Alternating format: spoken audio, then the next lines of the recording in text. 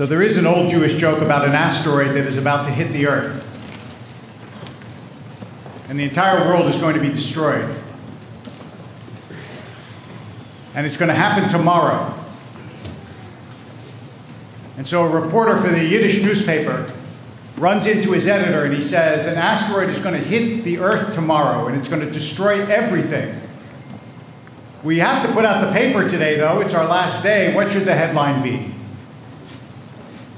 And the editor says, oh, it's clear what the headline is. World about to be destroyed. Jews hit hardest.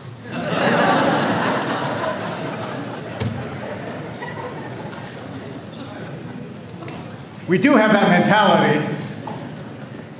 But in fact, in general catastrophes, all human beings face many of the same conditions, and we are aware of the fact that at this moment, we are in what Dr. Seuss called, in one of his best books, the waiting place.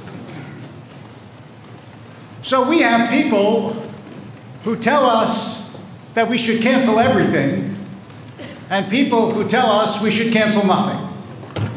People who say we should take every precaution in the world, and people who say, oh, you're just being paranoid. And the honest-to-God truth is, the only way we will know who is right is by seeing who is right. And therefore, we take what precautions we can while trying to still live as best we can. And we are mindful of the fact that there are certain populations, the elderly and the sick, who are most vulnerable, and so the rest of us take precautions not necessarily for ourselves, but because we know that in the midst of our own community, there are people who are vulnerable. And although it may not seem this way, Purim is the perfect holiday to teach us about what we should do. Because if you will allow me to say so, Purim is the holiday where Jews clearly, totally, completely, shockingly violate Jewish law and Jewish practice in order to accomplish something that they think is important. No rabbi ever said that because Esther did it, all Jewish women should enter beauty contests and marry non-Jewish kings to give us political sway, but that's what she does on the advice of Mordechai. Which, if you think about it, is a very un-Jewish thing to do. But there is a principle called pikuach nefesh, which means saving a life. And so, for example, the rabbis say, pikuach nefesh doches Shabbat. Pikuach nefesh overrides the Sabbath. If somebody needs a ride to the hospital, you don't say, I'm sorry, it's the Sabbath. You can just die at home, it's fine. Because pikuach is the same word almost as pikeach, and pikeach means to have your eyes open. In other words, you have to pay attention to what's going on in the world. You're not allowed to be blind to danger. And the other reason that Purim is such a good holiday for us to keep in mind is it is the one book, Megillat Esther, where God's name isn't mentioned. And it is in part to teach us that when you face a situation of danger, you can't just say, well, God will get me out of it. You have to take whatever human action is possible in order to keep yourself and your community and your city safe.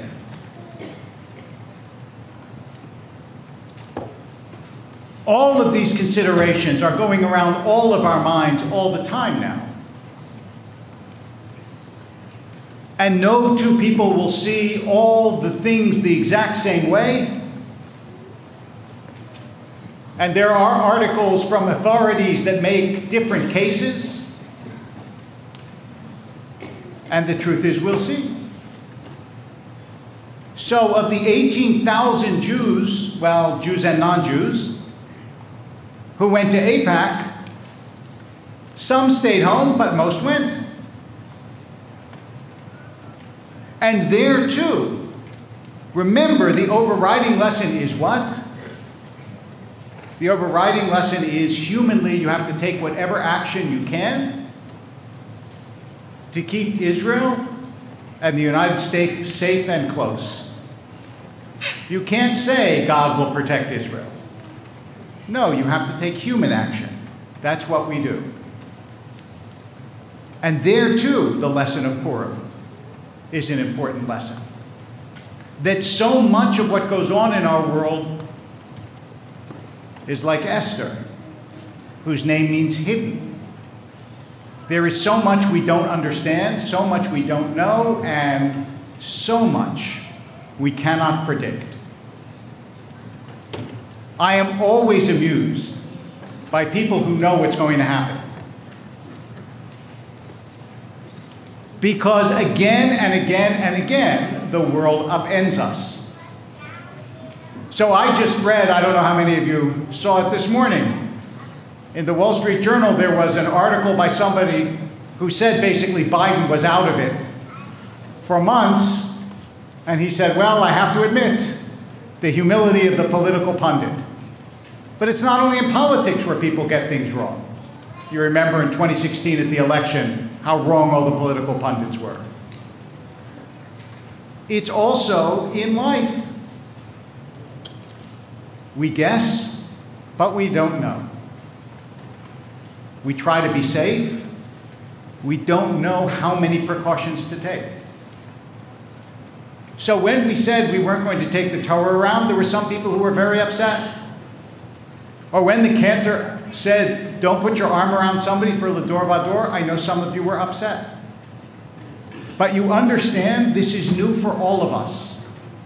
We're trying to do the best we can, and we feel like we have a responsibility not only to keep ourselves safe, but to keep everybody who walks in our doors safe. So I know that you will help us and cooperate with us and be patient with us while we, along with everybody else, literally in the world now, tries to figure out what is safest and best to do. In the last day or two, I posted the beautiful last verse from Longfellow's Psalm, which says, let us then be up and doing, with a heart for any fate, still achieving, still pursuing, learn to labor and to wait. And that's what we have to do. We have to do our best and wait. Take care of one another and wait. And hope that, like the Purim story, it will all turn out happy. Shabbat Shalom.